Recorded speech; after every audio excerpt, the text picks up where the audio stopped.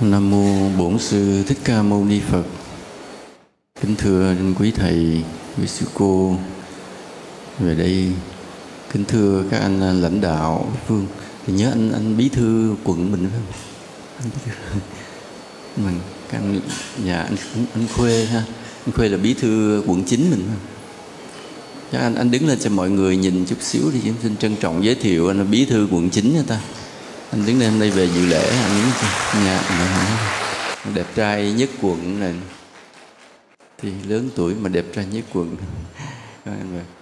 Thì anh Tâm là giám đốc của Nghĩa Trang Phúc An Viên này, mời anh đứng lên về đây.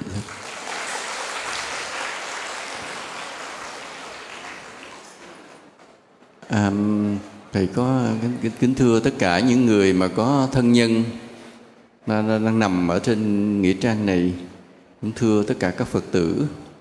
Hôm nay là một ngày lễ Vu Lan theo truyền thống văn hóa của Việt Nam và Đạo Phật, được tổ chức tại nghĩa trang Phúc An Viên hàng năm. Thì hôm nay biết lần thứ mấy rồi thầy cũng về đây giảng để làm lễ, phụ tổ chức làm lễ. Nhưng mà hôm nay về thầy có mấy cái băn khoăn. Chắc thầy mời anh Tâm lên đây chút xíu, thầy hỏi vài điều chút xíu. Ở đây là anh Tâm, là giám đốc Phúc An Viên này. Rồi sáng là thầy mới đến, thầy hỏi anh, hôm nay anh che hết cái nhà bạc lớn như vậy, khắp nơi mênh mông như vậy để làm cái gì mà tốn kém. Anh nói là thôi để che cho mọi người được cái mát, chứ trời nắng. Rồi thầy mới hỏi là bao nhiêu tiền. Anh nói cái bạc này không khoảng 500 triệu tiền thuê. Nghe tốn tiền vỗ tay mừng nha. Rồi rất nhiều chi phí trong một cái lễ Vu Lan như thế này. Buổi sáng nay thì anh trao 600 phần quà cho các hộ nghèo của 2 phường. Rồi vào lễ chính này ta có nghi thức chẩn tế, rồi cúng như đãi tiệc cho những người mất, nhất là những người đã nằm ở đây. Rồi ta có đãi tiệc cho người chưa mất. Lát nữa những bữa cơm chay cũng rất là ngon. Nhiều cái chi phí khác nữa. Thì cái mỗi năm thì anh có lòng, anh đều tổ chức cái lễ Vu Lan theo truyền thống văn hóa thế này. Mà cái Vu Lan tổ chức ở đây cực kỳ lịch sự văn minh, không có chen lấn, không tranh giành, không có giành giật như ở một số nơi khác. Một số nơi khác khi mà tổ chức người ta vào, người ta giật đồ nhặt tiền như vậy, thì cái người mà giật đồ nhặt tiền như vậy đều bị hạ thấp phẩm giá. Mà thầy chả biết nó có linh ứng hay cái đồ mà giật được như vậy có linh hay không. Ủa, thấy giống như Lý Hùng nha. Lý Hùng đứng lên không? Trời, đẹp trai nhất thế giới mà diễn viên rất là nổi tiếng. Chắc mấy người đây cũng nổi tiếng, thấy mặt ai cũng đẹp đẹp. Lý Hương hả? À, Lý Hương đứng lên đi con. Lý Hương đứng lên như vậy. Vì thầy đi tu lâu thầy cũng không có rành lắm.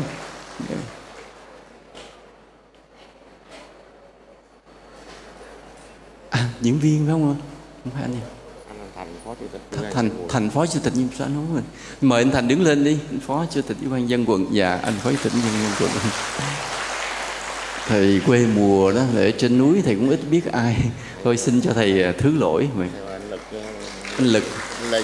Anh Lê Văn Lực. À, hội đồng giám đốc, hội đồng liên công ty. Ít nói quá, la không chứ không nói.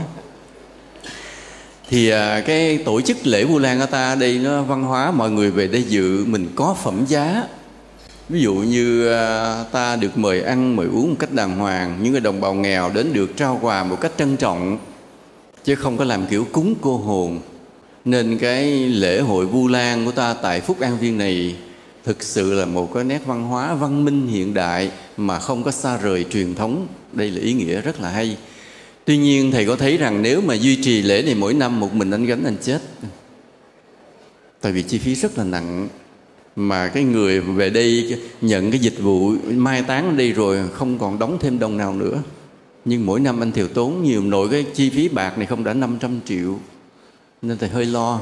Ví dụ như chùa thầy làm cũng không nổi nếu không có cái sự chung tay của mỗi người.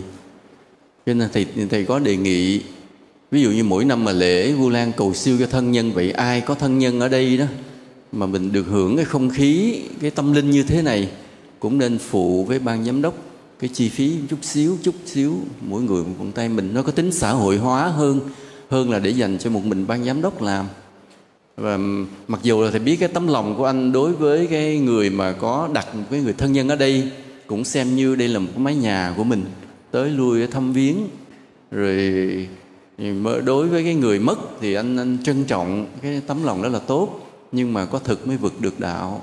Mỗi năm Thù đề nghị là khi mà ta mời người thân nhân á, thì mỗi người cũng nên phụ anh một chút. Anh có ý kiến hay là mình anh gánh nữa chết ạ? Cảm ơn sư phụ. Anh chào mọi người vài lời đi rồi thầy giảng. Yeah. Kính thưa sư phụ, kính thưa các Phật tử của chùa Phật Quang và khắp nơi chứ không phải Phật Quang, khắp nơi. Và kính thưa quý vị quan khách và khách hàng. Hôm nay nhân cái ngày tháng 7 của mùa Vu Lan thì dự Phú An Viên có tổ chức một buổi lễ để cầu siêu cho những người đã phước. Thì hàng năm công ty chúng tôi cũng đều tổ chức là để thực hiện và làm hoàn thành nghĩa vụ cho cái dự án nghĩa trang Phú An Viên, và cũng rất được hân hạnh được sự hiện diện của quý vị quan khách và tất cả các Phật tử. Thì hôm nay có mặt ngày hôm nay không ngại đường xá xa xôi đến đây để dự buổi lễ. Thì trước hết là cảm ơn anh Phê và anh Thành cũng có mặt ngày hôm nay để dự lễ. Và kính thưa toàn thể quý vị quan khách, chúc một lời chào trân trọng nhất và sức khỏe, mạnh khỏe và giống vui MC tất cả. Xin cảm ơn. Thôi thầy chào nhé. Thầy có vài lời pháp thoại một chút xíu. Vũ trụ này ẩn chứa nhiều điều bí ẩn. Thế giới này ẩn chứa nhiều điều bí ẩn. Cái gọi là khoa học cũng chưa bao giờ biết hết mọi việc của cái vũ trụ này. Mỗi một bước tiến lên một chút thì người ta phát hiện ra thêm một điều gì nữa. Nhưng mà có một cái hiện tượng, một sự kiện, một sự tình từ ngàn xưa đến bây giờ ai cũng biết, chỉ một người không biết. Đó là thế giới của người đã mất. Mình gọi là ma. Từ ngàn xưa cho tới bây giờ, cái việc mà thấy ma, chứng kiến ma, giao tiếp với người âm, nó tràn ngập hết cả cái thế giới này. Cho nên ở đâu người ta cũng biết điều đó và cũng tin điều đó. Nhưng ai cũng biết, chỉ một người không biết, đó là những người nhân danh khoa học. Lý do tại khoa học chưa chứng minh được. Nhưng khoa học chưa chứng minh không có nghĩa là không có. Ta xác định điều đó. Điều khoa học chưa biết không phải là không có, chỉ vì khoa học chưa biết thôi. Còn những chuyện ma, chuyện về người có âm tràn ngập trên thế giới này. Ví dụ như cách đây mới khoảng 4 ngày không xa, ngày đó vừa trên chùa mình vừa làm xong cái lễ Vu Lan, buổi chiều thì nhận được một cái cuộc điện thoại của một cái cô là nghiên cứu sinh ở Bắc Kinh. Cô sang để cô lấy cái tiến sĩ về Đông y. Thì cô ở nơi cái nhà trọ ký túc xá để làm gọi mà giọng rung lẩy bẩy. Mà cô này thì khi còn ở Việt Nam thì thầy quen, thầy biết là cô là người rất gan dạ, ngang bướng, lì lợm, không sợ ai trên đời này. Lúc ở Việt Nam đã là tiến sĩ Pháp ngữ. Nhưng mà vì để nối tiếp cái truyền thống Đông y của bố mình nên qua học Đông y lấy bằng. Mà không học thì thôi, học thì lấy luôn tới tiến sĩ. Tại vì cô cực kỳ thông minh, mà gan lì lắm, trên đời chưa biết sợ ai. Vậy mà hôm đó gọi cái cuộc điện thoại về trong cái giọng nói rung lấy bẫy, nói vì thầy cứu con, nói chuyện gì ma hiện ra trong phòng con, không phải con nằm mơ, đang ở ban ngày hiện ra luôn, làm sợ quá. Bây giờ không biết cách nào, mà bây giờ không biết đường đâu, hay là đất lạ quê người đâu có, mà chuyện mà muốn đi đâu đi, muốn đổi phòng đổi nhà là được, rất là bị động, tiền đâu phải là dồi dào, mà ma hiện ra ngời luôn như vậy. Mà cũng không đâu xa, ở Phúc An Viên mình đây. Ở đây là quê hương của Vong mà. Như một cái sư cô chùa của thầy vậy, cũng về đây phù lễ Vu Lan hồi năm kia vậy. Lúc mà mọi việc sắp xếp rồi tới khuya rồi 12 giờ thì cô mới về phòng cô nghỉ. Về phòng ở đây nè, cũng của anh Tâm đây nè. Phòng cái lúc đóng cửa rồi bỗng nhiên cửa mở, một cô gái bước vào, tóc thì xõa. Thì khuya rồi thì cái sư cô cũng không có nhìn kỹ, tưởng là mấy em cư sĩ mà đi theo để phù việc. Thì cô mới nạt, cô mới nói giờ này mà không đi nghỉ rồi mà còn đi đâu nữa, vô đây. Thì cái cô kia cũng không nói gì, lặng lẽ thôi, mở cửa đi ra, lại đóng cửa lại. Thì sáng hôm sau cô mới đi tìm, là khuya đúng 12 giờ hôm qua, em cư sĩ nào vào phòng cô? Thì nói không, tất cả mọi em đều đã ngủ hết trước đó rất là lâu. Thì như vậy là ai vô phòng cô lặng lẽ, không nói tiếng nào, không chào không hỏi, đi ra cũng không trả lời tiếng nào? Ai vậy? Đó mà người anh Tâm anh nuôi mấy năm nay thôi. Vậy mà trên thế giới những chuyện như vậy, tương tự như vậy nhiều không thể tưởng tượng được. Nên ai cũng biết, chỉ là một vài người không chịu biết. Và như vậy cái thế giới của người âm đó với thế giới của chúng ta có cái mối tương quan như thế nào? Xin thưa, hai thế giới dù tách biệt nhưng cực kỳ gắn bó. Hai thế giới đó tuy tách biệt nhưng lại cực kỳ có ảnh hưởng đối với nhau. Ví dụ như người âm thì họ thấy ta, nhưng ta không thấy được người âm. Và đây là nỗi đau khổ cho cả hai. Ví dụ như khi một người thân ta mất, ta không nhìn thấy nữa, chỉ còn cái xác lạnh lẽo, vô hồn. Rồi ta cư xử, ta mai táng, ta lễ bái, ta tẩn liệm gì với cái xác vô hồn đó thôi. Và ta khóc lóc. Thì ta buồn, ta khóc vì ta không nhìn thấy người đó nữa. Và người đó thì lại nhìn thấy ta. Người đó nhìn thấy ta mà đứng bên cạnh ta, nói với ta, nói thôi em đừng khóc nữa, chị đây, con đừng khóc nữa, mẹ đây, không có gì đâu, thôi nè. Nhưng mà nói ta không nghe. Thấy ta mà nói ta không nghe thì có đau khổ không ạ? Có buồn không? Nói một lát, nói hoài ta không biết gì hết, cực kỳ đau khổ. Cũng là một dạng đau khổ khác. Nên gọi là âm dương tách biệt, vì hai cái nhận thức, hai cái cách sống khác nhau mặc dù ở bên cạnh nhau. Rồi rất nhiều hiện tượng xảy ra, nhưng người âm muốn chứng tỏ mình hiện diện để nói một thông điệp gì đó với người sống, thì họ có cái cách của họ mà ta cũng không hiểu, làm cho ta sợ. Nói ví dụ như là trong nhà ta có cái vong, và những cái vong họ muốn chứng tỏ rằng họ đang ở trong nhà, họ bên cạnh ta, họ quý mến ta. Nhưng mà họ nói ta không nghe, vì ta không có cái con mắt, ta không mở ra một cái kênh ở trong não để tiếp xúc được với họ. Mà họ muốn chứng tỏ rằng họ đang hiện diện, thì bắt đầu họ làm cái gì? Họ làm cái gì? Thì những cái vong mà lâu rồi đó, họ tác động được với vật chất. Nhiều khi ta đang đứng vậy, bỗng nhiên cái ly trên bàn ta bị lăn rớt xuống, không ai chạm tới, nó lăn rớt xuống, nó vỡ. Ta ngạc nhiên. Rồi hoặc là cái cửa phòng ta bỗng nhiên có cái nắm vặn, nó vặn ra, nó mở, không ai ra vô hết. Ta ngạc nhiên, rồi ta sợ. Rồi hoặc là ban đêm cái tiếng chân đi trên cầu thang, cộp cộp cộp, mở cửa ra không ai đi hết, thì làm sao ta sợ. Và bắt đầu từ những điều đó, có ai đó xuất hiện diện, tác động vào vật chất, vào cuộc sống ta không thấy không biết, rồi ta sợ. Và nguyên nhân của mọi sự sợ hãi là do không biết. Vậy thôi. Mà người âm họ càng muốn chứng tỏ sự hiện diện họ chừng nào thì càng làm cho ta sợ hãi chừng nấy. Và ta càng sợ chừng nào thì ta và người âm sao? Rời xa nhau. Trong cái tâm tình ta và họ càng lúc càng rời xa nhau. Và càng rời xa nhau như vậy, ta càng sợ thì họ lại càng đau khổ. Nên thế giới này sự đau khổ là như vậy. Nhiều người như vậy, nhiều người đến nói với thầy, nói dạ nhà con có vong, bây giờ làm sao? Thầy nói là vong họ cũng là người, họ cũng từng là con người, và họ cần được yêu thương, cũng giống như người sống của ta cũng luôn cần được yêu thương. Hãy nhớ như vậy, đừng có tưởng họ là một loài giống gì khác lạ với ta. Họ chính là ta và cần được yêu thương. Nên cái quan trọng là ta đối xử yêu thương. Yêu thương họ bằng gì? Hai cách. Một, cúng cơm cho họ ăn vì họ đói. Hai, tụng kinh cầu siêu cho họ, để họ nương nhờ thần lực của Phật rồi sớm được siêu thoát đầu thai, chứ không có bị vất va vất vưởng nữa. Vậy thôi, rồi mọi chuyện tốt đẹp.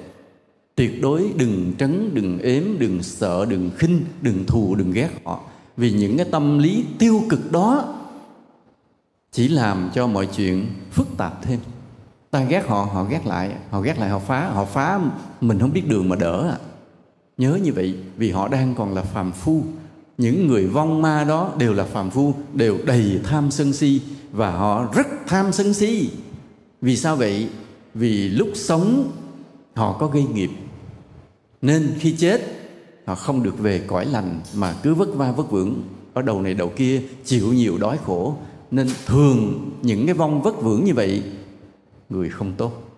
Nói thẳng câu, dù họ có tự ái, thầy cũng phải nói thẳng câu vậy. Những cái vong vất va vất vưởng đều có cái tâm lý không phải là người tốt. Nên ta thương họ, ta cho họ ăn, nhưng phải nâng tâm hồn họ lên bằng lời kinh tiếng kệ của Phật dạy. Đó là nguyên tắc, đó là phương pháp. Tuyệt đối không ghét, không sợ, không xa lánh, không trấn ếm. Không có đến thầy bùa nhờ bùa dán vào trong nhà để mà đuổi ma đi. Vậy là đuổi được một ma, rước 10 ma khác về. Vì sao vậy? Vì cái bùa của ông thầy đó thực chất là gì? Là cái lệnh dắt âm binh đi, chứ không có gì cả. Ta nhớ nha, cái lá bùa là cái tấm lệnh mà cầm nó đi đâu thì một bầy âm binh đi theo. Khi ta đem cái bùa đó ta dán trong nhà mình thì trong nhà ta bị xâm choáng ngợp bởi các âm binh mới. Rồi các âm binh mới đuổi ma cũ trong nhà ta đi. Mà ma cũ coi vậy chứ mà thân tình hiền lành đã quen lâu. Cái ma mới quen, mới phiền toái à. Không biết nó là loại gì. Sau khi ma cũ đi rồi, ma mới làm cho ta đau khổ nhiều hơn nữa. Và lúc đó là nhiều cái phiền toái của khi ta lật đật bán nhà, bán tháo, bán đổ để đi vội. Nên trong đạo Phật không có chuyện đem bùa về trấn. Trong đạo Phật chỉ có 2 điều để xử lý. 1. Cúng cơm cho vong ăn. 2. Tụng kinh cầu siêu cho vong nghe. Nhờ cái lời kinh tiếng kệ của Phật, cái vong họ nghe những lời kinh đó, bắt đầu tâm họ chuyển dần dần. Ví dụ như từ trước tới giờ họ chỉ nhớ nhung, tiếc nuối, tham lam, giận hờn cái đời sống trước khi họ chết. Họ giận là tại sao người đó bây giờ không cúng cho họ nữa. Họ giận là người kia sao bây giờ bội bạc với họ. Đủ thứ chuyện giận hờn, rồi đói, khổ, than. Trong tâm họ chưa bao giờ suy nghĩ được cái gì tích cực nhiều. Cho đến khi ta tụng cái bài kinh Phật. Trong cái bài kinh Phật đó nó có những ý như thế này. Đầu tiên là khởi tâm tôn kính Đức Phật. Thì người vong họ không biết tôn kính Phật là gì đâu, nhưng ta cứ nói, rồi họ mềm lòng ra, họ lần lần có cái ý tôn kính Phật. Ít chưa nhiều, nhưng mà với cái tâm tôn kính Phật một chút xíu đó, bỗng nhiên nghiệp họ được nhẹ đi, phước họ tăng lên. Hoặc là trong lời kinh Phật có cái câu là nguyện trải lòng yêu thương khắp tất cả chúng sinh. Đây là một đạo đức siêu việt của nhà Phật. Thì cái vong họ cũng không có đủ đạo đức để họ khởi lên được cái tâm mà yêu thương tất cả chúng sinh. Vì đây là một đạo đức cực kỳ phi thường của người tu Phật, mà cái vong với một cái tâm hồn tầm thường không bao giờ họ tác ý nghĩ được đến điều đó. Nhưng ta cứ tụng mãi mỗi ngày, cái lòng họ mở ra, họ nhúc nhích, bắt đầu họ có cái ý niệm trong đầu họ là thương yêu con người. Vậy thôi, chứ còn nói trải lòng yêu thương chúng sinh không bờ bến như một người đang sống của chúng ta, như một người có đạo đức của chúng ta đây, vong họ làm không nổi. Nhưng họ chỉ nhúc nhích chút xíu, cái tâm họ biết yêu thương con người, thế là phước họ tăng lên. Bắt đầu gương mặt họ bớt u ám, cái bóng đen bớt đi, rồi lòng họ nhẹ nhàng. Cái bắt mà cứ tụng cho nghe, lòng họ cứ khởi lên như vậy. Một ngày nào đó bỗng nhiên có một thầy tu, phải nói một bậc sa môn ở một cái cõi khác á, hiện ra đến nói chuyện thuyết phục họ trong cõi đó và đưa họ đi, đưa họ về chùa để tu tập. Vì tâm họ đã đủ tốt rồi, nghĩ được những cái suy nghĩ tích cực rồi. Nên là đối với những chúng sinh trong cõi âm, để thay đổi cái nghiệp chướng của họ được, thường là những bài kinh. Mà bài kinh đó gieo vào tâm họ những đạo lý, những đạo đức tích cực. Những đạo lý, những đạo đức tích cực đó trước hết là bằng lòng tôn kính Phật. Thứ hai, lòng yêu thương chúng sinh. Và thứ ba là cái niềm tin đối với luật nhân quả. Là gieo nhân gì gặt quả nấy. Đó là sự công bằng tuyệt đối của vũ trụ này. Nên khi những đạo lý đó được nhắc đi nhắc lại, rồi đừng giận hờn, đừng có sống ích kỷ, hãy sống vị tha. Những cái câu kinh tiếng kệ nói về những cái đạo lý đạo đức đó mãi. Thế là họ bị thấm dần, ngày này qua ngày kia. Rồi có những cái vong nghe 3 tháng như vậy, siêu khỏi nhà đó đi mất luôn. Có cái vong hay 1 năm sau thì siêu bắt đầu đi mất khỏi cái nhà đó luôn. Lát nữa ta sẽ nói về đầu thai như thế nào. Nhưng trong cái thế giới cõi sống và cõi chết nó là như vậy. Và thường thế này, những cái vong ta phải hiểu đầu tiên cái tâm lý họ là không phải là người tốt, nhớ giùm đi đó. Còn những cái vong mà có tâm lý tốt, chết rồi họ không có làm vong lang thang, họ có nơi có chỗ cả. Nên cái khổ sở là những cái vong lang thang, và những cái vong lang thang đó có nhiều cái tác động đối với cuộc sống của chúng ta lắm. Vì họ sống lẩn khuất cạnh ta, họ biết ta mà ta không biết họ. Nếu có cơ hội thầy sẽ nói rất là nhiều trường hợp hơn, nhưng hôm nay là tương đối là như vậy. Giữa cõi sống và cõi chết nó có những điều giống và những điều khác. Thế này, ví dụ cõi sống của ta thì ta gắn nhiều với vật chất, còn cõi chết thì gắn nhiều với tinh thần. Gắn nhiều thôi chứ không phải là hoàn toàn không có cái kia. Ví dụ nói rằng cái người sống chúng ta thì ta gắn nhiều với thế giới vật chất, ta lệ thuộc rất nhiều với thế giới vật chất này. Ví dụ như bây giờ nói không có cơm ăn ta chết liền, nhịn đói mấy ngày chết liền, nhịn khát, không có nước uống vài bữa chết liền. Vì ta lệ thuộc rất nhiều vào vật chất. Manh áo ta mặc cũng là vật chất, cái nhà ta ở cũng là vật chất, cái ghế ta ngồi, cái bàn ta làm việc, tất cả đều là vật chất. Rồi đường đi, xe cộ, mọi thứ trên đời đều là vật chất. Nghĩa là người sống ta gắn vào, ta lệ thuộc vào cái vật chất trên cuộc đời này. Nhưng mà dĩ nhiên ta cũng có tinh thần, có suy nghĩ, có tư duy, có kiến thức, có trí tuệ, có đạo đức. Nó song song với cái cuộc sống vật chất này. Nhưng cái bản chất chính của cái cuộc sống của chúng ta là vật chất. Nên mới nói là vật chất sinh ý thức gì đó bên lý luận chính trị. Nhưng mà bản chất thực sự là cuộc sống con người gắn nhiều với vật chất. Còn người âm thì họ không phải vật chất nữa, mà họ trở thành cái gọi là cái vong hồn hay cái hồn ma đó. Nó gắn nhiều với cái tinh thần. Và bây giờ ví dụ như bị không có cơm ăn, 3 năm không có miếng cơm nào ăn, họ không chết. Nhưng cảm giác đói thì cứ tồn tại, cứ thèm ăn như khi mình còn sống. Nhưng mà nếu không có phước không ai cho ăn. Và có những cái trường hợp, có những cái vong mà họ đói đến cái nỗi lượm được cái gì ăn cái nấy. Ví dụ như trong cái nhà đó người ta để cơm dư, người ta đổ vào cái thùng để cho cái người mà họ nuôi heo họ xách đi, thì vong họ nhào tới họ ăn liền. Ăn cái cơm thừa, cơm mứa, cơm thiêu. Và có những cái vùng mà không có cơm thừa, cơm mứa, con bò nó sản xuất ra một đống phân, là một số vong hồn chạy vào tấp ăn liền. Vì không có gì để ăn. Tức là cái cảnh giới mà đói như vậy. Mà khi đói cả 5 tháng không có cái gì ăn, họ không chết. Bị ma đã chết rồi, đâu còn gì để chết nữa. Nhưng mà cảm giác đói thì vẫn còn. Ta mới thấy cái sự khổ sở của họ. Còn ta đói quá thì ta chết. Chết rồi thì đói nữa. Trong cõi chết vẫn đói nữa. Vì nghiệp còn mà. Nghĩa là cái nghiệp đói còn thì vẫn tiếp tục đói, dù chết rồi. Hoặc là cái người bị thương chết rồi vẫn còn đau đớn, vẫn còn thương tật. Nên là cái người cụt đầu chết rồi, cái vong hồn vẫn cụt đầu. Người cụt tay chết rồi vẫn là ma cụt tay. Chứ chưa hết nói là thôi chết rồi cái tay nó có lại, không có. Nên cái nghiệp còn thì ở cõi này cũng vậy, ở cõi kia cũng vậy. Ví dụ cái người đó là một đại gia giàu có, chết. Mà họ đừng có làm chuyện ác nha, chuyện ác thì chết nổi đọa.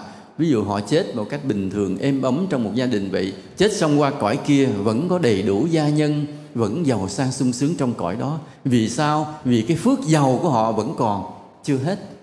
Cuộc sống chấm dứt, nhưng cái phước giàu sang họ chưa chấm dứt. Qua cái cõi ma vẫn là con ma giàu như thường. Nên chúng ta cố gắng làm phước để được làm người giàu. Người giàu vẫn sống đạo đức, đi chùa tu tập, chết rồi vẫn làm ma giàu nha. Còn người nghèo, xin thưa, chết vẫn làm ma nghèo. Người đói khổ chết vẫn làm ma đói khổ. Và trong cái thế giới của người đã chết đó thì họ lệ thuộc vào cái tinh thần. Cái tinh thần ảnh hưởng họ rất nhiều, nhiều hơn người sống của chúng ta. Ví dụ như thế này. Ví dụ người sống của chúng ta, ta muốn chuyển nghiệp, ta muốn từ một người ít phước nghèo khổ mà trở nên người khá giả may mắn á, thì ta phải thường là bố thí rất nhiều. Đem cái sức lực của mình ra lao động giúp đời rất nhiều. Ta phải đem, nghĩa là ta cho từng đồng, từng lon gạo, phủ đắp đường, bắt cầu, rồi đem cái sức lao động mình ra mà giúp người này xây nhà, người kia vá đường, vân vân. Nghĩa là thường cái việc phước của ta nó liên quan tới vật chất. Ta phải tốn tiền rất nhiều, tốn công sức rất nhiều, giúp đời giúp người, thì 5 năm, 10 năm sau bắt đầu cái phước đến thì ta mới có sự may mắn. May mắn là sao? Bắt đầu làm ăn tự nhiên có cái lộc, có lãi. Mình mong ước điều gì tự nhiên chuyện đó đến với mình. Đó là cái may mắn nó đến sau 5 năm, 10 năm mà ta làm phước mà chỉ làm bằng gì? Vật chất là chính. Còn ở trong cái người âm á, họ không có vật chất nhiều, không có cái cõi vật chất để chia sẻ cho nhau nhiều như chúng ta, mà cái phước của họ chính là cái suy nghĩ của họ. Đó là họ cứ tác ý những cái suy nghĩ tốt thì họ chuyển nghiệp. Ví dụ tâm họ thường mấy người vong mà tốt, họ lén đến chùa, họ quỳ, họ lạy Phật. Ví dụ ta ngồi đây ta tụng kinh, họ ngồi bên cạnh, họ đưa cái mặt nhìn qua vai ta để xem kinh mà tụng theo ta. Cho nên ta đang ngồi mà tụng kinh, coi chừng có người ngồi bên cạnh không hay. Hoặc ta đang ngồi nghe Pháp, coi chừng sau lưng có người ngồi bên cạnh mình không hay. Họ cũng ngồi nghe Pháp với ta, để họ nâng cái tư duy của họ lên, thay đổi suy nghĩ họ lên, biết kính Phật, biết phát nguyện, sống đạo đức, thương yêu chúng sinh, biết là hứa là sẽ sống vị tha. Cái tâm họ thay đổi, rồi có người đến dắt họ đi liền, dắt họ về một nơi sung sướng hơn để ở, để tu. Như vậy. Còn có những người mà họ trong cái thế giới đó họ tu tập phi thường, thì khi họ tái sinh trở lại, họ là những con người mà cực kỳ đặc biệt. Ta nói ví dụ như vua Quang Trung. Vua Quang Trung là một con người rất kỳ lạ. Sinh trong gia đình là 3 anh em giấy nghiệp, đánh Đông dẹp Tây. Nguyễn Nhạc còn có khi đánh thua, Nguyễn Lữ còn có khi đánh thua. Nhưng Nguyễn Lữ này có khuynh hướng tu hành. Sau này Nguyễn Lữ về Châu Đốc, lúc cũng trốn nhà Nguyễn về Châu Đốc, ông lập nên cái đạo mà tứ ân hiếu nghĩa như Vũ Sơn Kỷ Hương, là cái đạo của Nguyễn Lữ. Nhưng thời đó mình không có biết mặt, không biết tên, giấu tên cái là mất tiêu. Nhưng mà sự thật là nhà Tây Sơn về đó lập nên. Còn Nguyễn Huệ là cái con người suốt cuộc đời chưa bao giờ thua một trận nào. Là cái con người mà đứng trước mặt ba quân, kêu người ta chết thì người ta phải chết. Khi mà ông ra ngoài Hà Nội, ông gọi là triều kiến vua Lê. Nhưng mà sự thật vua Lê gặp ông run lẩy bẩy luôn. Hai bên triều thần đứng đó, ai nhìn ông cũng run lẩy bẩy. Một con người mà dân dã từ cái miền Bình Định đến, mặc quần áo không có đẹp, quần áo cũng lấm la lấm lem thôi, nhưng mà đứng đó đôi mắt rực sáng như hai ngôi sao, nhìn ai người nấy người đó run không còn đứng vững. Nghĩa là cái con người đó mà nói một lời thì người ta có chết cũng phải thi hành. Cái uy của ông đến khủng khiếp như vậy. Thì ta biết như vậy. Lúc mà sau khi đánh thắng quân nhà Thanh, tan quân nhà Thanh rồi, thì ông có mới viết thư sang nhà vua Càn Long, đề xuất ít nhất 2 điều. Một, cắt cái đất Lưỡng Quảng trả lại cho Việt Nam. Tại vì ngày xưa đất Việt Nam nó tới phần nửa Trung Hoa, bây giờ chỉ xin ít thôi, xin Lưỡng Quảng, Quảng Đông, Quảng Tây. Mà Quảng Đông, Quảng Tây thời đó to gấp 4 lần Việt Nam. Mà đầu ông, với cái tài ông nói ông đủ sức ông quản lý và đồng hóa hai cái châu đó thành Việt Nam liền. Cái sức mạnh của ông chuyển hóa con người, đó là đối với trước mặt ông hay là sau lưng ông mà ông đã nói lệnh rồi, có chết cũng không dám được cãi. Và cái sức mạnh, cái uy lực của ông nói ông lấy 2 cái châu đó rồi, cái Lưỡng Quảng rồi, Quảng Đông, Quảng Tây rồi, thì trong vòng 3 năm tất cả những người đó phải thành người Việt Nam, đồng hóa một cái một liền. Cái tinh thần nó mạnh khiếp như vậy. Và còn một cái trò rất vừa lịch sự mà vừa kiêu kỳ, xin cưới công chúa nhà Thanh. Cái đoàn vừa ngoại giao vừa chính trị mà cực kỳ kiêu kỳ. Nhà Thanh không dám từ chối. Trong cái buffet còn giữ lại được ở những cái tạng thư đó, thì chính vua Càn Long đã đồng ý gả con gái nhà Thanh, công chúa, cho vua Quang Trung, và đồng ý cắt đất Lưỡng Quảng về cho vua Quang Trung. Chỉ là vua bất ngờ mất thì tất cả mọi điều thay đổi. Nếu vua Quang Trung thêm 10 năm, 15 năm nữa, Việt Nam ta bây giờ đã khác. Nhưng mà con người đó từ đâu trở lại với cái thế giới này mà với cái uy lực khủng khiếp như vậy? Vì ta biết là mọi điều đều phải theo nhân quả. Có nhân mới có quả. Thì ông từ cái cõi trước, kiếp trước ở đâu mà ông đến với một cái uy lực phi thường như vậy? Nên ta hiểu rằng những con người đó họ gieo cái nhân tu tập trong cái cõi âm, chứ không phải là cõi mà ở kiếp trước lúc còn sống. Cho nên cái người mà ở trong cõi âm chết rồi mà họ biết tu tập, thì khi trở lại cõi này, họ thường là những con người rất là đặc biệt. Vì trong cái thế giới đó vẫn có sự tu tập, mà cái nhân của cái thế giới âm đó chính là tinh thần.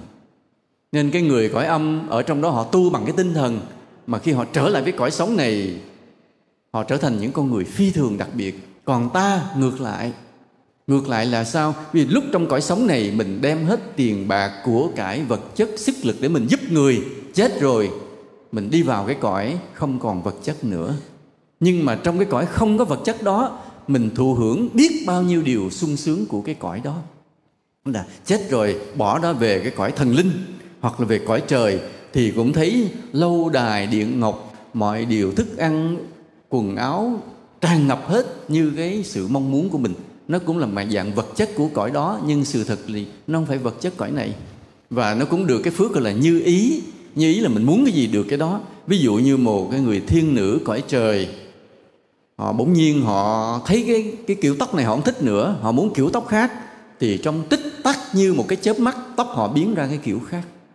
Hoặc là cái thiên y cũng vậy, là cái y phục cõi trời, họ đang mặc cái áo quần này nhưng họ thích là nó đổi qua cái áo khác, thì trong tích tắc biến thành cái áo khác. Đó là cái phước của cõi trời, nó cũng chỉ theo ý nghĩ. Mà muốn có cái phước theo ý nghĩ đó thì ở cõi này phải tốn tiền, tốn công, mà làm bao nhiêu điều phước, hai đó là ngược lại nhau. Ở trong cõi này ta sống bằng vật chất, lệ thuộc vật chất, làm những điều công đức bằng vật chất, đổi lại đi qua cõi kia ta sống cái hạnh phúc của tinh thần. Tất cả đều là sức tưởng tượng của tinh thần. Còn ngược lại trong cõi kia, họ sống bằng cái sức mạnh của tinh thần, suy nghĩ những điều tốt, những ý tưởng tốt. Họ trở lại với cõi này, bỗng nhiên họ như một con người mà điều khiển được con người, thay đổi được vật chất của cái cuộc sống này. Nên cái vật chất đã thành cái tinh thần, và tinh thần đã thành cái vật chất. Hai cái cõi đó nó ngược nhau nhưng mà hỗ tương với nhau như vậy. Cái việc làm phước hay làm tội của người sống của ta đó là cụ thể là vật chất, rồi mới tới tinh thần. Ví dụ ta giúp đỡ tiền bạc, đem sức lao động ra, hoặc là ta xâm hại người khác, đó là vật chất. Rồi ta mới nói đến những cái giá trị về tinh thần như là danh dự, quyền lực, về giáo dục, về đạo đức, về kiến thức. Đó là những giá trị tinh thần mà ta đóng góp cho đời. Còn cái người chết đó thì cái tác động đối với người sống thường là tinh thần, rồi mới tới vật chất. Tác động tinh thần là sao? Họ làm ta thay đổi suy nghĩ được mà ta không biết. Lạ lùng như vậy. Ví dụ như hai vợ chồng đang sống với nhau vậy, bỗng nhiên mình ở hàng xóm mình nghe, bỗng nhiên nghe bên đó sao la chửi đâu, hai vợ chồng chửi nhau, chén bát đồ khua vỡ lùm lum, mình chạy qua hỏi, thì hai vợ chồng đang gây gổ. Mình nói ủa nào giờ hai vợ chồng này trí thức có văn hóa mà có học thức lắm, mà sao bây giờ bữa nay gây gổ mà chửi nhau như là những kẻ du côn hàng tôm hàng cá vậy. Thì sau qua cái chuyện đó rồi, đến khi mình nghe tâm sự thì ông chồng ông nói dạ sao bữa đó không biết sao em cũng điên quá đi, cái nào giờ em đâu bao giờ nói vợ em những cái lời mà nó tệ như vậy. Còn bà vợ kia bà cũng vậy, nói nào vậy em thương anh tôn trọng, sao bữa đó em điên, sao ông chửi bậy không, chửi mà kiểu mà đúng y như cái hàng tôm hàng cá chửi. Thì cái chuyện đó ta đừng nghĩ rằng bỗng nhiên hai người đã phát điên chửi nhau. Ta phải hiểu rằng họ bị cái vong tác động vào trong tâm ý, chửi bậy chửi bạ. Đến chi vậy? Cho gia đình xào xáo. Đến chi vậy? Họ muốn chứng tỏ họ hiện diện, mà họ phá người ta bằng cách đó, phá bằng tâm trí. Hoặc là nhiều khi ví dụ như là ta bị đi lạc đường, ta đứng ta khấn, ta nói đây có người khuất mặt khuất mày linh thiêng chỉ đường con đứng đây bơ vơ không biết. Cái thời mà chưa có smartphone mà có bản đồ Google, ta đứng ta lơ bơ không biết đây khúc này đâu, sợ quá, càng đi thêm nữa sợ. Thì khi mà ta đứng ta khấn, nói đây có ông bà khuất mặt khuất mày chỉ đường giùm con, thì vô số ông bà khuất mặt khuất mày đang ở đó, nơi nào cũng có ma cả. Thì họ nghe ta khấn như vậy, họ thương tình, họ dắt ta đi, ta đâu có thấy. Nhưng bỗng nhiên ta cầm cái xe đi, ta đi quay trở lại tìm lại được con đường liền. Thì cái mà nó tác động tâm ý ta không hay không biết, ta cứ tưởng tự mình nghĩ ra, ta cứ tưởng tự mình suy nghĩ hay tìm thấy, không, là tác động cả. Hoặc như trong nhà ta cũng vậy, trong nhà ta một món đồ ta tìm hoài không ra, nói trời bây giờ tới lúc mình trả người ta, mình mượn cái máy này rồi mới trả tìm không ra. Cái mình đứng mình khấn, nói nhà có ông bà khuất mặt khuất mày linh thiêng chiểm con để con lấy đồ trả cho bạn. Thì mình cũng vừa khấn vừa đi tìm, nhưng bỗng nhiên mình bỏ cái chỗ mình đang tìm, mình băng băng đi qua chỗ khác, mình dở lên cái mình thấy, thì mình thấy không ai dắt tay mình cả. Nhưng mà việc mình bỏ cái chỗ cũ để băng băng đi qua chỗ mới tìm, rồi thấy cái món đồ đó hoàn toàn là bị gì? Người âm tác động vào trong tâm trí mình mà mình không hay. Nên cái người âm họ tác động ta bằng trong tâm trí ta không biết là như vậy. Và có những trường hợp họ tác động tâm trí ta mạnh tới nỗi cái gì? Họ nhập luôn vào luôn. Họ nhập vào, họ chiếm thể xác của ta để mà họ nói chuyện trao đổi với ta. Vì sao? Vì cái người âm họ thèm khát cái cuộc sống vật chất này, họ thèm khát một cái thể xác cụ thể này. Còn họ vờ vật, họ bay qua bay lại lượn lờ. Ta tưởng là hay, chứ trong cái cõi đó họ lại khổ. Còn mình á, mình nặng nề, mình nói phải tôi chết, tôi làm ma, tôi muốn bay đâu tôi bay. Chết một cái biết rồi liền. Lúc đó cái người âm lại họ thèm ta, ta muốn đi đâu mặc dầu đi vất vả, mỏi chân, nhưng mà muốn mình leo lên xe mình đi, mình kêu taxi mình đi, rất là sung sướng. Còn người âm họ vật vả vậy, chứ họ lại thèm cái thể xác. Và ai mắc nợ họ mà có duyên, họ nhập vào xác liền. Họ nhập vào xác, họ biến thành con người khác, nói chuyện giao tiếp với ta. Chuyện này rất là nhiều. Ví dụ như vừa rồi vậy, có cái đoàn mà ra ngoài cái vùng mà Hà Giang nó Lũng Cú á, hồi đó chiến tranh Trung Quốc xảy ra rất là nhiều. Thì trong một đoàn mà những cái em thanh niên nó đang ra đó công tác viếng nghĩa trang rồi vậy, bỗng nhiên có một cô rung mình một cái, nói đưa cho tao điếu thuốc. Mà cô gái bỗng nhiên rung mình mặt trợn lên, đưa cho tao điếu thuốc, ai nấy hết hồn liền.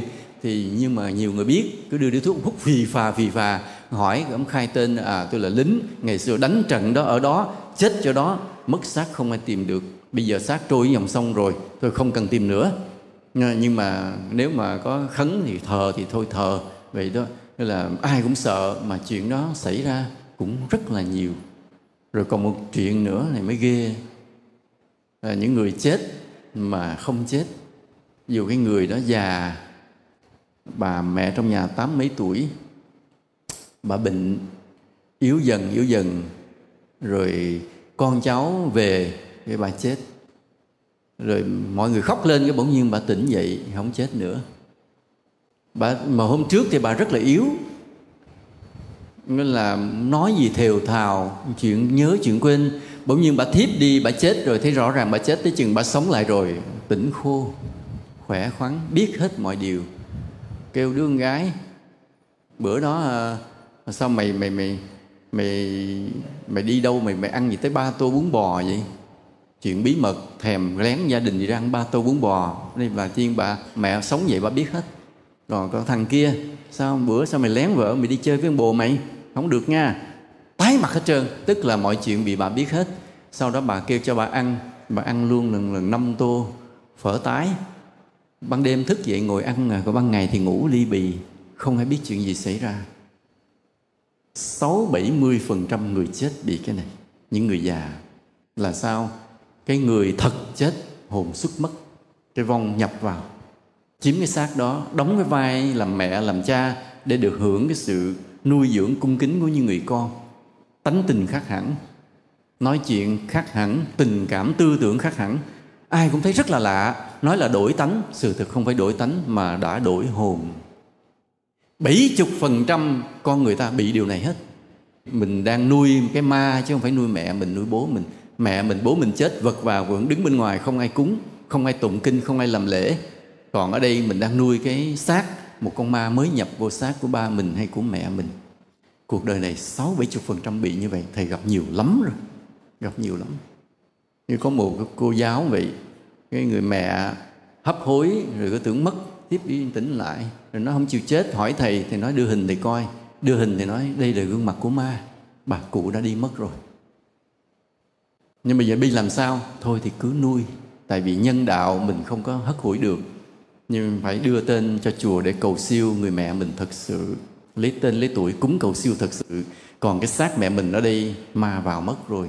Nhưng mà ma nhập cái xác đó có mấy trường hợp. Nếu mà cái xác đó, cái não còn khỏe, thân còn khỏe, ta sẽ thấy là cái bà mẹ mới đó ngồi dậy hùng dũng hiên ngang, nói chuyện này phán chuyện kia, làm đủ chiều mà ăn kinh khủng luôn. Ăn để trả thù, nghĩa là mấy chục năm qua bị đói trong cái cõi đó, ăn khủng khiếp. Còn trường hợp mà khi nhập vào cái xác, nhưng mà cái xác bộ não đã yếu, tay chân đã yếu, thì họ vật vả vưởng, sống chết không chết. nhưng cũng đã là ma rồi. Nhưng nhìn vào đôi mắt ta sẽ thấy, vì cái đôi mắt của ma nó ở một cõi giới khác, đôi mắt con người ta ở một cõi giới khác. Đôi mắt con người ta thì mọi người nhìn nhau ta sẽ thấy trong đó yêu thương, thù hận, ghét, nhớ, nhung đủ thứ. Nhưng đôi mắt của ma mà nếu bị ma nhập vào, đôi mắt nó dại kỳ lạ lắm. Đôi mắt nhìn mà nếu mình yếu bóng vía mình sợ run liền. Nó mắt dại khác, nó chiếm vậy. Rồi cái đó là cái người chết mà họ tác động vào mình, tác động trên tinh thần và có khi chiếm luôn thể xác. Đây ta có nghe chuyện ma giấu chưa nhỉ? Có ai nghe chuyện ma giấu chưa? Một người bỗng nhiên biến mất, khi đi tìm thì thấy người đó bị giấu trong bụi rậm, mà cái bụi rậm đó không ai leo vô được. Khi mà tìm ra rồi phải cưa, phải cắt mới lôi người đó ra. Hỏi làm sao bước vô được nó không biết. Hỏi sao mà đi vô đó, nói thấy có người dắt đi chơi, mà khi đi vô đó thấy đó là một cái nhà đẹp, dắt vô đó rồi ngồi đó luôn. Ngồi đó luôn rồi mơ mơ không biết gì, cho tới cái khi mà cái người nhà lôi ra thì mới nhìn lại đó là cái bụi tre, bụi cây, không có đường vào. Đó chuyện ma giấu. Hồi xưa thì ma giấu nhiều hơn bây giờ. Bây giờ thì cũng còn mà ít hơn. Mà có khi ma giấu thì ma giấu ngay trong nhà. Một cái đứa nhỏ nhà mất tiêu tìm ra, tới chừng tìm ra nó bị nằm trong cái học tủ đóng lại. Hỏi nó sao, nó có một người đẹp lắm tới dắt con đi chơi, nó đưa con vô chỗ này rồi con ngồi đó con mê mê luôn. Đây là những trường hợp họ tác động vào tâm lý, tạo ra những cái ảo tưởng rồi giấu, nghịch, đùa, muốn chứng tỏ với mọi người rằng họ có cái sự hiện diện ở đó, nhưng mà ta không biết như vậy. Cái thế giới của hai bên nó khác nhau như vậy. Thế mà khi ta chết rồi thì ta qua vào cái cõi âm, nhưng cõi âm có nhiều cấp độ khác nhau. Cái cõi âm mà nhiều cấp độ đó ở các tôn giáo khác nói rất đơn giản, chỉ có trong đạo Phật mới phân tích chia sẻ nhau mà 40-50 tầng lớp, 40-50 cõi khác biệt. Nên chỉ trong đạo Phật mới chia sẻ cái cõi âm cực kỳ tinh tế mà hợp lý. Ví dụ như cái cõi âm mà thấp nhất là dưới địa ngục. Những cái người mà họ sống trên đời này, họ làm tội, họ qua mặt được pháp luật không xử họ được. Và họ là người mà ví dụ như ra tòa, họ đủ tiền để thuê luật sư cãi bay tội luôn. Cho nên cái luật pháp thế gian không xử họ được thì xuống địa ngục. Vì sao mà họ xuống địa ngục? Vì địa ngục có cái cách mà bắt họ phải nhận tội. Cách họ phải nhận tội thứ nhất là chiếu lại cái hình ảnh mà họ đã phạm tội. Tại dưới cõi âm chứ họ có camera tinh vi hơn mình trên này. Chiếu lại cảnh đã phạm tội rồi mà không nhận tội thì quỷ sứ đánh cho đau đớn, tới khi nào nhận tội thì thôi. Nói ủa sao vậy, giống tra tấn trên cõi trần. Nói cõi trần cõi âm giống nhau cả. Muốn bắt nhận tội mà ai lì quá phải đánh cho tới khi nào nhận tội. Mà đánh cho tới khi ta tan vỡ cái sự bướng bỉnh luôn, phải nhận tội thì bắt đầu mới bị giam. Đó là cái cõi thấp nhất, đau khổ nhất. Trong cõi đó không có ánh sáng, không có mùi thơm, không có cơm ăn, không áo mặc. Tất cả đều trần truồng, tối tăm, hôi hám, đau khổ không biết bao lâu. Và cái cõi cao là cõi trời.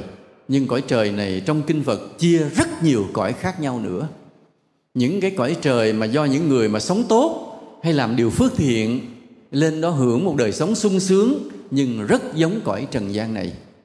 Cái điều là sướng hơn trần gian, vậy thôi. Còn những cõi trời rất cao do những người có tu tập là những cõi thánh khác nữa. Cho nên đạo Phật chia sẻ rất nhiều cõi khác nhau như vậy. Thì tùy cái nhân duyên của ta mà ta về cõi nào. Bây giờ nói về cái đầu thai này mới phức tạp đây. Khi ta chết, nếu đủ nhân duyên ta tái sinh lại làm người. Nhưng có khi ta tái sinh lại làm chó, làm trâu, làm heo, tùy cái nhân quả của ta. Vậy từ lúc ta chết cho tới lúc ta đầu thai lại, cái diễn biến nó như thế nào? Khi nào thì cái thai mẹ có, rồi lúc thai mẹ sinh ra thì ta đến đó lúc nào? Đây chỗ này là hơi khó nha, mọi người lắng nghe giùm thầy. Đây là một cái khoa học. Không phải ai chết rồi cũng vào thai liền. Đa phần ta sau khi chết, ta ở cái cõi âm gọi là cõi trung gian đó một thời gian dài hay ngắn, tùy nhân duyên, tùy điều kiện, yếu tố vậy. Nên trong cái cõi mà ở cõi âm ngắn ngắn đó, một khoảng trung gian đó, có khi ta ở địa ngục, có khi ta trên cõi trời, có khi ta ở cõi lơ lửng vất vả vững chờ chơi. Vì cái điều kiện để ta tái sinh vào một cái gia đình đó chưa đủ, gọi là điều kiện để tái sinh chưa phù hợp. Ví dụ như sao? Ví dụ là thế này.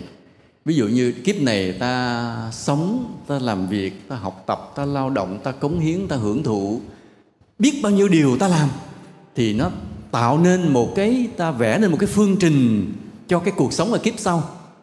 Ta vẽ nên cái đời sống ở kiếp sau, thì trong khi mà ta vẽ lên đời sống kiếp sau đó, ta có vẽ nên một cái khung cảnh như thế này ở kiếp sau.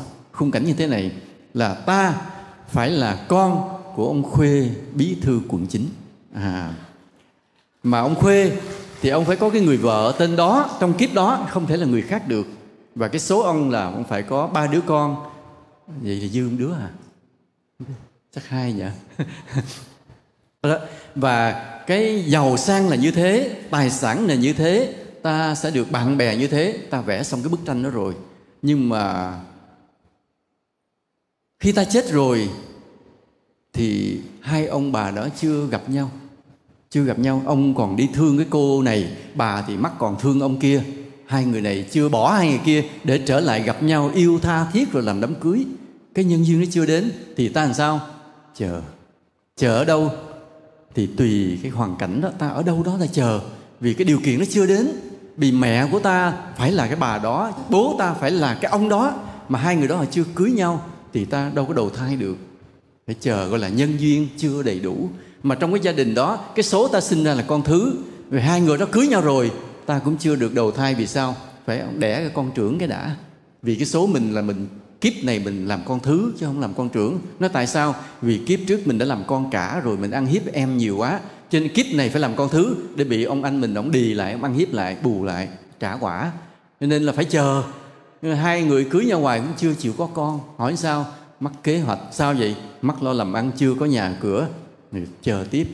Đến khi họ có nhà cửa rồi cũng chưa đầu thai được. Vì sao? Hai ông bà đó chưa đẻ được cái đứa con cả, nên phải chờ. Đó, nên ta hiểu rằng là không phải dễ đầu thai. Khi ta muốn đầu thai rồi phải có khung cảnh thích hợp, đúng với nhân quả của ta. Đúng với nhân quả của ta là như vậy. Ví dụ như là ta có số ta đầu thai là ta phải hưởng gia tài lớn trong cái nhà đó. Mà trong cái nhà đó có cái quan niệm rất là kỳ, gia tài để con út, không để con trưởng. Mà cái số ta là gì? Ta phải hưởng rất nhiều gia tài. Thôi, cái số phải sao? Phải làm con út. Thì có đầu thai được liền không? Không. Đợi gia đình đẻ cho hết trứng đi cái đã. Để hết rồi cuối cùng còn một đứa cuối cùng thì ta mới được đầu thai vô. Đẻ lên cưng quá chừng trời, con út đây nè, cưng quá, dùng hết gia tài. Vì cái nhân quả mình đã gieo là như vậy. Nhân quả mình đã gieo là mình phải hưởng hết gia tài trong nhà đó. Mà cái nhà đó, cái quan niệm của họ mà gia tài lớn nhất giao cho con út, không hiểu nổi. Nó tùy như vậy. Hoặc là có người số làm vua, mà cái đời truyền đời của vua phải là trưởng tử, cho nên sao? Phải đầu thai làm con trưởng, không còn cách nào khác. Đó là cái điều kiện để ta đầu thai vào kiếp trước. Nó phải phù hợp với cái nhân quả của ta, nên có khi ta phải chờ. Và có những trường hợp phải đầu thai cấp tốc. Đây mới là lạ đây. Đây là đầu thai cấp tốc đây. Ví dụ bây giờ là ta chết, nhân duyên chưa đủ, ta chờ 30 năm mới đầu thai. Có những trường hợp ta chết, nhân duyên đủ rồi 10 năm là ta vào thai. Có nhiều trường hợp ta chết ngay khi ta vừa, cái não ta vừa chấm dứt sự sống, thì tinh trùng của cha và cái noãn của mẹ vừa nhập vào nhau, tạo thành một đời sống mới liền. Lúc đó ta chính là cái trứng đó, cái phôi thai đó, chưa biết gì, mọi chuyện quên hết. Và cái phôi đó lớn dần, cái bộ não hình từ từ, tay chân thành hình từ từ qua một đời sống mới, đi theo cái nhân quả mới mà ta không nhớ gì hết. Tại vì khi vào thai mới, nó chỉ là một cái phôi, mấy cái tế bào, cái não chưa hình thành, nên trong đó không có một cái dữ liệu nào được chứa trong đó cả. Rồi cái não đó nó phát triển dần dần, nó cũng không có cái dữ liệu nào trong đó cả. Nên ta sinh ra, ta không nhớ gì kiếp trước hết. Đa phần là như vậy. Nhưng ta chỉ mang theo nhân quả, nó định hình ta thông minh như thế hay là ngu dốt như thế, là nhân quả. Nhân quả tạo cho ta một cái bộ não. Cái bộ não đó nó nhạy bén, thông minh, sáng suốt, khôn ngoan, thì đó là do nhân quả. Đến khi sinh ra bắt đầu ta mới nạp dữ liệu vào. Sinh ra trong cuộc sống, tiếp xúc với người này người kia, ta học hỏi và nạp dữ liệu mới, một cuộc sống mới. Đó là trường hợp mà vừa chết chỗ này lập tức xuất hiện đời sống ở cái phôi thai mới. Đó là một trường hợp đó. Còn một trường hợp này nữa, cái thai được 7 tháng rồi ta mới nhập vào. Bên này ta mới vừa chết. Đây là trường hợp rất là lạ.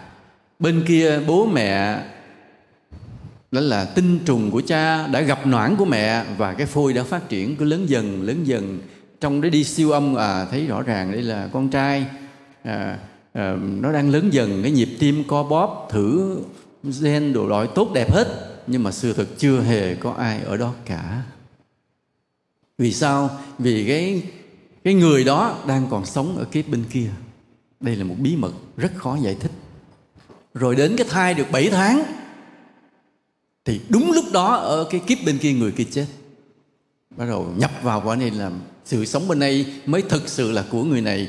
Thì mấy tháng sanh nhỉ? Mấy tháng?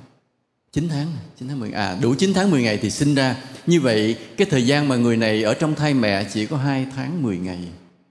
Còn 7 tháng trước hoàn toàn không có ai cả, mà vẫn là một cái phôi, vẫn là một cái phôi thai bình thường. Nó tại sao vậy? Vì như thế này, ta nhớ đây là trường hợp rất là lạ. Vì thế này, bây giờ là ví dụ như có cái ông đó, ông là người Phật tử, ông biết tu tập, ông biết làm phước, thì ông gieo nhân đầy đủ để đúng cái ngày đó ông chết mà ông không ở cái cõi siêu hình. Vì cái nhân quả ông gieo là ông phải sinh vào một cái gia đình giàu ở kiếp sau. Gia đình đó cha mẹ rồi đã đầy đủ hết rồi, anh em mọi điều kiện có hết rồi, sinh vào đó và hưởng sự sung sướng đầy đủ hết rồi. Thì đúng giờ đó ông phải tắt thở, và đúng giờ đó cái tinh trùng của cha và noãn của mẹ vừa gặp nhau.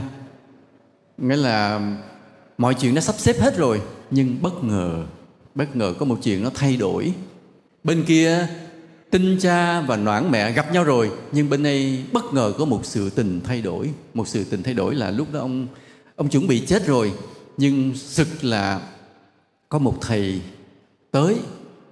Cái ông thầy mới nói: bác ơi, nào giờ bác là Phật tử thuần thành của chùa, mọi việc gì của chùa bác đều giúp hết, mà bác bây giờ đã già yếu, nó là không biết ngày nào bác đi. Bây giờ thì thầy nhờ bác một việc cuối cùng. Bác việc cuối cùng lại là cái tâm nguyện là ngày xưa Hòa Thượng lúc mà xây chùa còn một khoản chưa hoàn thành.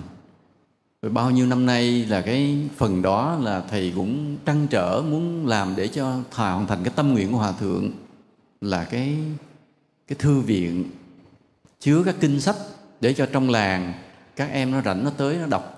Ý Hòa Thượng ngày xưa mơ ước, mà bao nhiêu năm nay mình mắc lo xây cái này xây kia, làm mọi việc chưa hoàn thành tâm nguyện. Vì nếu bác mà qua đời rồi, nhiều khi trong gia đình bác không ai có đủ tín tâm để giúp chùa. Cái lúc là ông muốn buông xuôi, trong tâm của ông là lúc đó ông đó tác ý là muốn buông xả thọ mạng, chấp nhận buông xuôi để ra đi. Ta nhớ như vậy nha, chấp nhận buông xuôi để ra đi là ta mất thọ mạng liền. Thì ông cụ ông đang có cái ý là chờ chết, bệnh yếu rồi, không có bệnh nặng, vì người có phước là không có vật vã, họ ra đi rất là yên lành. Thì ông cũng ý buông xả thọ mạng đi cho nhẹ nhàng. Bỗng nhiên ông thầy ông gợi ý chuyện đó. Cái ông cụ ông ngồi ông suy nghĩ rồi, cái ông nói là đúng là nếu mà ông ra đi, các con cái ông không đủ tín tâm, nên lúc đó ông khởi ý lại với Phật cho ông sống thêm để ông giúp ông thầy. Thế ông không chết. Bên kia thì tinh cha và noãn mẹ đã gặp nhau rồi, mà bên này thì ông không chịu chết, vì do cái ông có phước. Mà khi ông không muốn chết rồi thì ông không chết nha. Ta còn nhớ một điều này nữa. Cái người mà có đức lớn, người có phước lớn, họ không muốn chết thì tử thần không được đem đi. Ta còn một cái điều này nữa. Thì ông cụ ông sống tốt quá, cho nên lúc đó ông không muốn chết, thì không ai được quyền bắt ông chết. Thế là ông tiếp tục ông gượng. Ông mới còn sống với cái uy quyền của một người cha trong gia đình.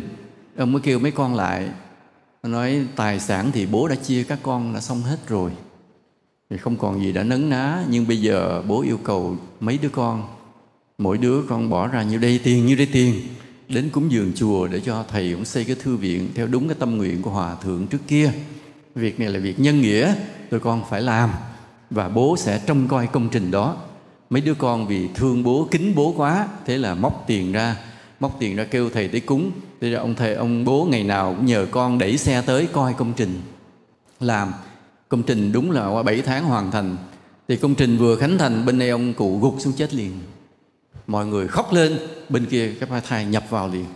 Bắt đầu ông cụ bước vào cái thai mới. Ông sống trong bụng mẹ chỉ có 2 tháng 10 ngày, sinh ra liền. Sinh ra vào trong cái gia đình giàu sang gấp 10 lần trước đó nữa. Vì cái điều kiện như vậy. Nên đây nó có những trường hợp ta nghe thì ta nhớ cái trường hợp này nó xảy ra.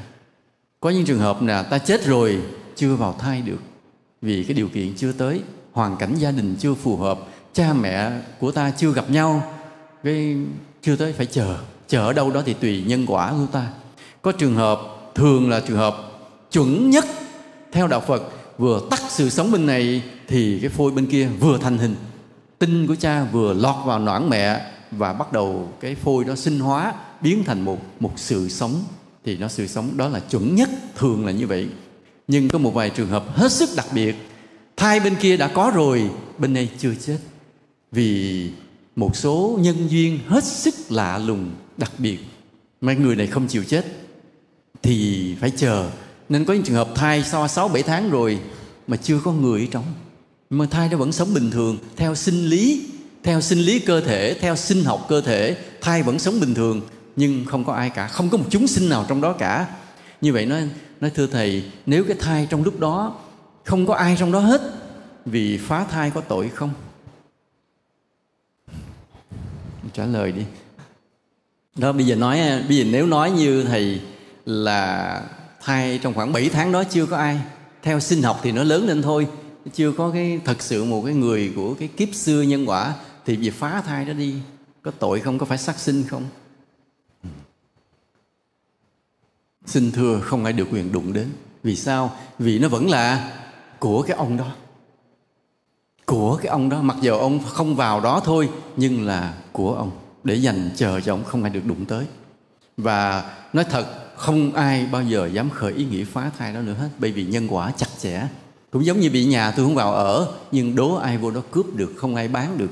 Vì nhà đó đứng tên của tôi rồi, sở hữu đâu đó hết rồi. Nhưng bên này tôi chưa có bỏ cái nhà này đi được, thì để đó. Nhưng nhà bên kia xây xong, giấy tờ xong rồi, không ai được quyền đụng tới. Nên đừng tưởng, ủa nhà này không ai ở thì thôi mình cướp, mình lấy hoặc mình đập được không? Không, vì nó đã hợp pháp rồi, nhân quả đã thành hình hết rồi. Đó là trường hợp như vậy. Đây là mấy cái trường hợp đầu thai mà thầy vừa nói như vậy. Vừa rồi hôm qua thầy đi đám tang của một hòa thượng ở Biên Hòa. Hòa thượng rất là có uy đức, nổi tiếng trong cái giới Phật giáo ở Biên Hòa. Mười mấy năm trước, 15 năm trước, 16 7 năm trước, gần 20 năm trước là thầy nghe hòa thượng bệnh ung thư gan. Và đã bệnh ung thư gan rồi thì ta biết là không thể lâu được. Thì một lần hòa thượng vào cấp cứu, mọi người cũng nín thở chờ cái tin là hòa thượng tịch để mà về đi đám. Nhưng mà rồi hòa thượng không tịch. Tới bây giờ hòa thượng mới 16 năm rồi, vì mấy hôm nay là hòa thượng vừa canh sau Vu Lan rồi mới đi. Ngày 16 mới đi, nghĩa là ngày rằm Vu Lan xong rồi ngày 16 hòa thượng mới tịch. Thì hôm qua thầy mới rảnh mà về đến viếng tang lễ hòa thượng. Thì khi viếng tang lễ hòa thượng thì mới nghe 2 câu chuyện về hòa thượng. Một câu chuyện thứ nhất là 16 năm trước lúc hòa thượng cấp cứu tưởng là đi, thì hòa thượng đã buông xả thọ mạng. Trong đầu mình là chấp nhận ra đi thanh thản, vì người tu mà không sợ chết, và hết duyên thì buông tay đi, không có nắm níu gì hết. Nhưng không ngờ có một ông hòa thượng khác, lúc đó cũng chưa phải là hòa thượng, lúc đó cũng còn là 16 năm trước thì chưa ai hòa thượng cả. Vị thầy cũng là đàn em đến thăm và nói với hòa thượng câu này: hòa thượng còn 4 công trình chưa hoàn thành, cho nên con đề nghị hòa thượng ở lại. Hòa thượng xin hòa thượng tác ý giữ thọ mạng lại để hoàn thành 4 công trình này. Thì ông thầy đó ông thuyết phục hay quá. Cái hòa thượng thấy đúng, còn 4 công trình mà mình chưa hoàn thành, mà mình đi rồi đệ tử mình rất khó thực hiện. Lúc đó hòa thượng mới tác ý giữ thọ mạng lại. 16 năm. Hòa thượng tác ý giữ một cái 16 năm tới bây giờ.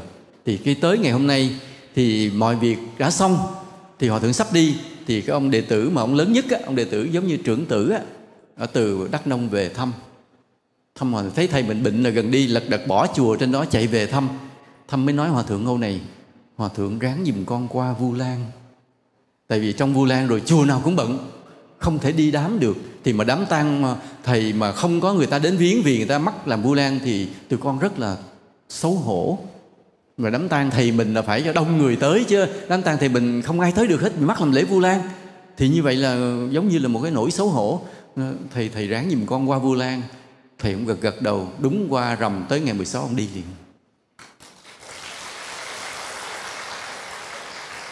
Nên ta thấy những cái người mà sống có đạo đức, có y đức, họ thay đổi được cái số phận, cái sống chết của mình. Như Đức Phật ta cũng vậy. Lần Đức Phật mới nói với Ngài A Nan, lúc Ngài A Nan là thị giả, năm đó Đức Phật 80 tuổi. Đức Phật mới nói Ngài A Nan: này A Nan, 3 tháng nữa Như Lai sẽ nhập Niết Bàn. Ồ, Ngài A Nan khóc như là không biết là gì. Vì lúc đó Ngài A Nan Ngài chưa chứng A La Hán, cho nên tâm Ngài còn cảm xúc. Ngài khóc quá chừng. Ngài nói Thế Tôn bỏ chúng sinh như thế này, trong khi là biết bao nhiêu chúng sinh còn si mê, còn cần sự cứu độ. Thế Tôn, con nghĩ rằng Thế Tôn còn có thể sống nữa mà. Đức Phật mới nói như thế này: nếu cần, Như Lai có thể sống hết một kiếp. Cái chữ kiếp trong cái đạo Phật nó không giống như kiếp sống của mình.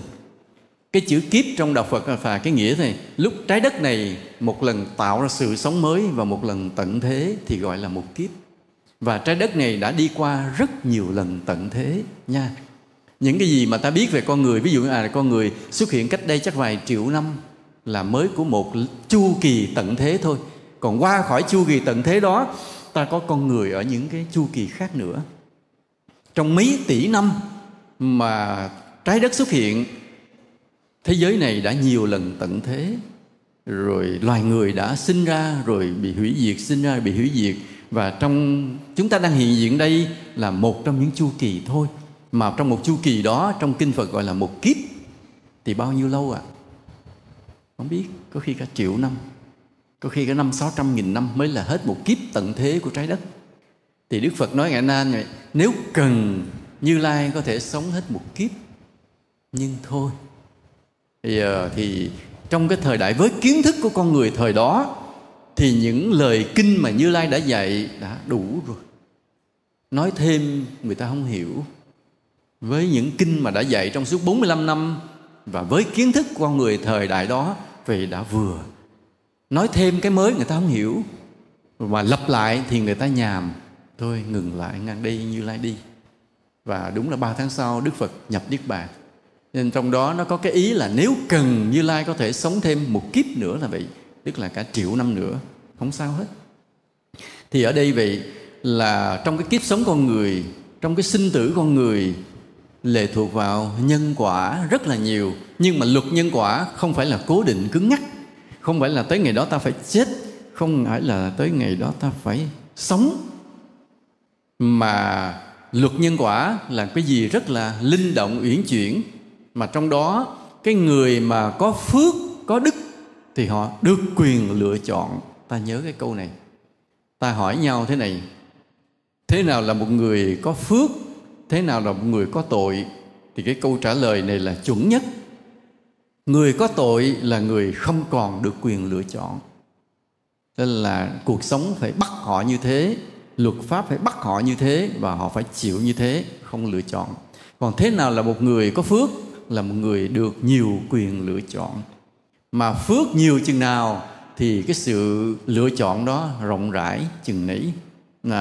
Ví dụ như bây giờ nói Tâm muốn ở một cái nhà trệt thì mua nhà trệt ở. Tôi thích ở nhà 5 tầng lầu, mua nhà 5 tầng lầu. Tức là ta được quyền lựa chọn trong cái cõi sống này.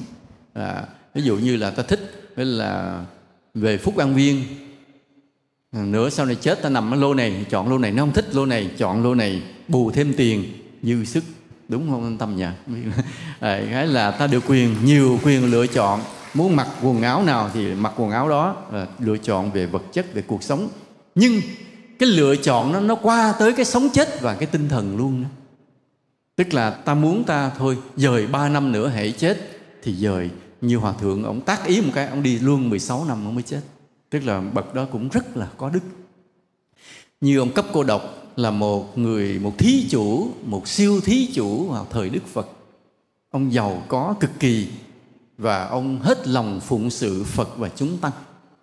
Cả một đời như vậy ông bố thí cho người nghèo. Cái tên Cấp Cô Độc của ông tức là giúp người nghèo á, chứ cái tên ông là Sudatta.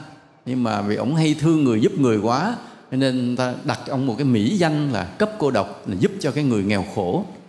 Và khi mà gặp được Phật Pháp rồi thì ông hết lòng phụng sự Phật và chúng tăng. Cho đến ngày ông bệnh, ông mất.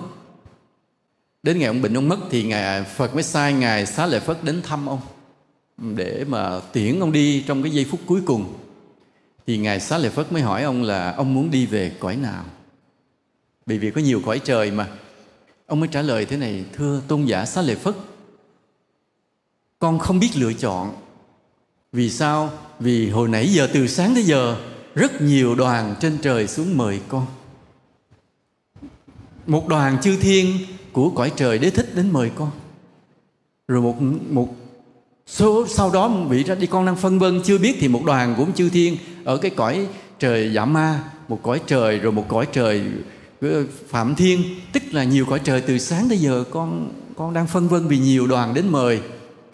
Thì Ngài Xá Lợi Phất mới nói thế này, là ông nên chọn cái cõi nào mà nơi đó có các vị Bồ Tát tu tập, để ông nương theo Phật Pháp mà tu tập. Còn những cõi khác tuy sung sướng nhưng mà ít Phật Pháp thì mình không có được tu tập. Thì ông Cấp Cô Độc mới hỏi, vậy thưa tôn giả, vì cõi nào mới là cõi có Phật Pháp? Thì Ngài tôn giả Xá Lợi Phất mới nói là cõi trời Đẩu Xúc. Đó là cõi mà có các Bồ Tát giáo hóa chúng sinh. Cái ông nói, vậy con xin phát nguyện về cõi trời Đẩu Xúc. Ông nói xong rồi ông thở hắt cái ông đi luôn. Là nhà ông hào quang rực rỡ, chư thiên cõi trời Đẩu Xúc xuống đón ông đi liền. Đó là trong cái câu chuyện thời Đức Phật là như vậy. Tức là ông có phước đến nỗi mà ông được nhiều cái cõi trời về mời, và ông được quyền chọn lựa là như vậy.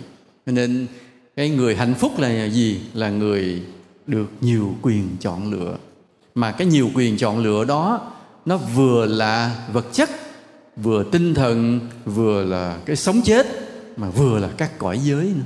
Đến như vậy, lúc đó ta sẽ thấy cái sự khác nhau giữa cái người mà không được quyền chọn lựa và cái người được nhiều quyền chọn lựa. Ví dụ bây giờ trong cuộc đời này ta nghèo khổ, ta không chọn gì được nhiều. Muốn miếng ăn miếng mặc thì phải cân nhắc cái túi tiền mình dè sẻn lại, ta không được quyền chọn lựa nhiều. Và cũng vậy, tới khi chết rồi mình muốn sống thêm, không ai cho mình sống, phải ra đi, vì không được quyền chọn lựa. Còn ta sống có đạo đức, có công đức, đóng góp cống hiến được nhiều, thì cái ý ta muốn thế nào, trời đất sẽ xoay chuyển theo thế đó. Đó là cái nhân quả đó, mà như vậy. Tuy nhiên là thế này, nãy giờ ta nói với nhau về cõi sống, cõi chết, nhưng mà cái quan trọng nhất là cõi nào thì cõi nào cũng phải lo mà biết tu hành và làm phước. Vì một giây phút nào ta quên cái sự tu hành và làm phước thì cái dòng đời của ta, cái phương trình của cuộc sống ta bắt đầu nó biến đổi, nó thay đổi theo chiều hướng đi xuống.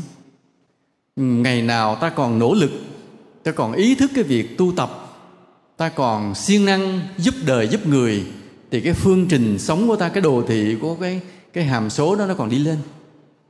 Mà một ngày nào đó ta quên, ta thích hưởng thụ, không nghĩ tới việc thương người giúp người, không nghĩ đến việc lễ Phật tụng kinh ngồi thiền, thì cái phương trình nó bị biến đổi liền. Rồi bắt đầu nó có chiều hướng bắt đầu dừng lại, rồi bắt đầu cái mũi tên nó lại chúi xuống. Cho nên là lúc nào cũng phải cố gắng mà tu hành và làm phước. Hai điều này không được quên. Nhưng ngày Vu Lan này cũng vậy. Cái ngày Vu Lan này ta tưởng nhớ đến người thân đã mất, nên ta lập các trai đàn, các cúng tế theo cái nghi thức nào đó. Có người không biết đạo Phật thì cúng tầm bậy tầm bạ ở ngoài lề đường nhà mình á, rồi cho mọi người, cho con nít nó vô nó giật, mà tưởng đó là mình cúng thí cô hồn là có phước. Nhưng cái điều đó nó sai. Còn cái người nào may mắn mà ta có Phật Pháp thì ta về chùa, ta làm lễ Vu Lan đàng hoàng. Ở nơi đó có quý thầy quý cô tụng kinh tụng kệ, làm những điều công đức lành, thì ta hồi hướng cái công đức này để cho người thân mình đã mất. Đó là một cái may mắn. Nên những cái ngày như thế này là những cái ngày gợi cho ta nhiều cái ý nghĩa trong cuộc sống. Cái ý nghĩa thứ nhất, ai rồi cũng phải chết. Mà cái sau cõi chết là cái gì chúng ta không biết. Mà chính trong cái không biết này, ta không được quyền làm bậy. Không biết phải làm sao cho biết, để mà có cái hướng đi cho đúng. Vì ai cũng phải chết, mà chết rồi đều đi về chỗ đó cả. Cho nên ta phải chuẩn bị từ bây giờ cái con đường mình đi, cái chỗ mình đến cho vững chắc. Đừng có khờ dại, sống mà không biết ngày mai, sống trong vô minh ngu si, không hiểu cái cõi chết là gì, sống hưởng thụ, sống bất hợp lý. Thì khi ta chết rồi, những cái sự đau khổ chờ ở đó rất là đáng sợ, là cái nghĩa thứ nhất. Cái nghĩa thứ hai, những người đã mất, người thân của chúng ta đã mất, không phải là hết. Mà cái ân nghĩa đó không bao giờ ta được quyền quên lãng. Cha ta, mẹ ta, anh chị em ta, bạn bè ta, dù những người đã một lần đi qua cuộc đời ta để lại cái ân tình, thì ta không được quyền quên lãng. Vì đó là đạo đức của con người. Còn người đã chết rồi thôi, bỏ chết rồi thôi quên, là những con người tệ bạc, không có đạo đức. Mà không có đạo đức rồi thì nhiều chuyện bất hạnh chờ ta ở mai sau. Ngoài cái việc là những người thân của ta đã qua đời mà ta vẫn phải tưởng nhớ, vẫn phải cúng kiến, vẫn phải cầu siêu cầu nguyện. Còn những cái người không phải người thân của ta nhưng ân nghĩa đối với ta rất lớn. Đó là gì? Những anh hùng liệt sĩ, những người chiến đấu vì quê hương này, những người đã đổ xương đổ máu cho ngày hôm nay đất nước được hòa bình, độc lập, thống nhất. Thì cái ân nghĩa đó cũng không được quyền quên. Mặc dù không trực tiếp với ta, không phải là người thân yêu trực tiếp với ta, nhưng mà đều để lại cái ảnh hưởng tốt đẹp trên cái non sông này, ta cũng không được quyền quên. Nên vì vậy mà ta trong cái ngày Vu Lan cũng nên cố gắng viếng nghĩa trang liệt sĩ, thắp một nén hương, cúng những cái trái cây, một mâm cơm và tụng một cái thời kinh cầu siêu cho các anh hùng liệt sĩ. Khi mà thầy về thăm cái tỉnh Thái Nguyên á, thầy đến cái vùng của cái xã Đại Từ. Cái chính quyền ở đó họ mời thầy đến cái đồi Đại Từ. Trên đó có cái đền thờ liệt sĩ. Nó nói tại sao xây cái đền? Nói ngày xưa chính Bác Hồ đứng ở đây để tuyên bố thành lập ngày thương binh liệt sĩ 27 tháng 7, cũng tháng 7. Nhưng cái điều Bác Hồ dùng cái tháng 7 Tây, nhưng rất gần với cái gì, nó gần với mình cái tháng 7, cái âm lịch của mình. Và Bác Hồ, chính vì Bác Hồ đứng đây tuyên bố thành lập cái ngày 27 tháng 7 thương binh liệt sĩ, cho nên là lập cái đền thờ. Và từ đó cả nước ta có cái ngày thương binh liệt sĩ. Thì mới nhìn cái ngôi miếu bên cạnh, thì hỏi cái miếu đó là gì? Nói dạ thưa, đó là ngôi miếu thờ Phật từ rất nhiều đời từ xưa. Thầy nói Bác Hồ cũng siêu đẳng thiệt á. Bác Hồ không chịu đi đâu để thành lập ngày thương binh liệt sĩ, mà lúc cái đồi đó chỉ có cái miếu thờ Phật mà thôi, chưa có cái đền nha. Bác Hồ đứng bên cạnh cái miếu thờ Phật tuyên bố thành lập ngày thương binh liệt sĩ. Nghĩa là gì? Nghĩa là bác gửi gắm các liệt sĩ về với chùa. Về cái sâu sắc, tinh tế, tế nhị của Bác Hồ là chỗ đó, ít ai hiểu. Bác Hồ làm việc gì cân nhắc trước sau, cẩn thận. Bởi mình hiểu, mình nể cái trí tuệ của Bác Hồ. Rõ ràng là Bác Hồ gửi gắm các anh linh liệt sĩ về với Phật Pháp hết. Cho nên ngày hôm nay, cái ngày Vu Lan là cái ngày của đạo Phật, tưởng nhớ đến người thân đã khuất. Thì ta cũng phải mở cái tấm lòng của mình hướng về các anh hùng liệt sĩ nha. Rảnh, ngoài cái việc ta đến chùa để cúng cho người thân mình, hãy đến viếng nghĩa trang liệt sĩ, bày tỏ tấm lòng với các anh. Đó cũng là một cái đạo đức của con người, đạo đức của công dân đã đành, mà là đạo đức của một Phật tử bình thường. Ta phải tưởng nhớ tới những cái ơn mà chính ta nhiều khi không thấy rõ trước mắt, nhưng vẫn là một ơn nghĩa lớn trong đời của chúng ta. Và cái nghĩa thứ ba của cái ngày Vu Lan là nhắc ta một điều thế này: cuộc đời này là vô thường, ai rồi cũng phải chết. Chết rồi có khi phải đầu thai tái sinh, cứ luân hồi luân chuyển như vậy mãi. Và có thật đó là hạnh phúc hay không? Ta càng nhớ đến lời Phật dạy về cái mục tiêu tu hành giải thoát giác ngộ, cho nên biết rằng tất cả là vô thường, thì ta sống với cái tâm thanh tịnh, buông xả, lặng lẽ, hy sinh, cống hiến, phụng sự. Nhưng cái mục tiêu cuối cùng của chúng ta là thành tựu sự giác ngộ, giải thoát nha. Nam mô Bổn Sư Thích Ca Mâu Ni Phật. Nhân cái ngày Vu Lan mà của ban giám đốc của Nghĩa Trang Phúc An Viên hôm nay bị mời, thì thầy cũng thay mặt cho chùa Phật Quang, và anh Tâm thì cũng là đệ tử thầy cũng thay mặt anh Tâm luôn. Thầy xin chúc cho các vị thầy cô, quý thầy cô thì đấy là người dẫn đạo tinh thần rồi không nói, cho các vị khách quý ở đây. Vị khách quý ở đây thì gồm có số 1 là bác Khuê nha, anh Thành nha. Đó là những vị lãnh đạo địa phương, rồi những khách quý, mấy nhiều vị thầy cũng không quen ai lắm, không quen. Rồi thôi giờ thì Lý Hùng bưng Lý Hùng là khách quý của thầy đi. Vì cũng là con người mà đem đến bao nhiêu cái cảm xúc cho những nhiều thế hệ qua trong cái môi trường hoạt động nghệ thuật điện ảnh của nước ta nha. Ta có những Phật tử về đây, ta có những người thân nhân, những người đặt cái người thân mình nằm ở nơi Phúc An Viên này, cầu nguyện trên Tam Bảo gia hộ cho tất cả chúng ta, mọi người được nhiều phước lành may mắn trong cuộc sống, ta ít cái bị bệnh tật, được khỏe mạnh hơn. Việc ai còn làm ăn thì được nhiều cái thuận lợi hanh thông hơn. Trong gia đình mình thì mọi điều được hòa thuận, hạnh phúc. Rồi mà quan trọng là tất cả chúng ta đều hướng lòng về sự tu hành giác ngộ. Vì sao? Vì cuối cùng trên cuộc đời này ai cũng phải tìm thấy sự giác ngộ. Nam mô Bổn Sư Thích Ca Mâu Ni Phật.